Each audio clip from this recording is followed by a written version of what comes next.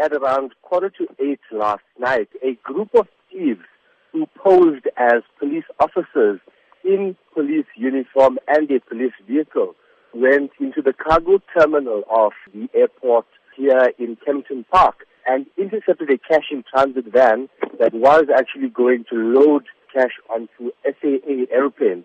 So basically what they did was they posed as police officers, they took the cash from the security guards, they loaded it into their vehicle and then fled the scene. Of course, then, it would seem that there was a major security breach. How was this allowed to happen? Yes, that is correct. Well, AXA, as well as police, as well as the Hawks, did say that this is a major security breach. However, what is said is that because these thieves actually posed as officers, they never seemed to have been as a threat at the gate. So, they weren't really seen as suspects or anything of that nature, which is why they were therefore let out with the cash and so on. However, a high-level investigation is currently underway by the Hawks as well as the police services to actually get to the real story and find out what exactly happened and how this robbery actually took place.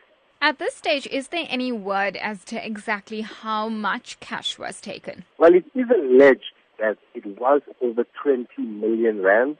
However, AXA, the Hawks, or police could not confirm the correct amount of money that was actually stolen. We do believe that it is in foreign currency and it was going to London. You're at the airport as we speak. What's the sentiment coming through from those who are there? Are they concerned now about their own safety at the airport? Travelers are actually going about their business as usual, not knowing what exactly took place here last night. However, a few of them that we did speak to and we did tell them, this is what happened last night. How do you actually feel? And they were extremely shocked because, security at this airport, in fact, it being the largest airport in Africa, is extremely tight. So, the travelers are concerned as to how such a brazen robbery could have taken place.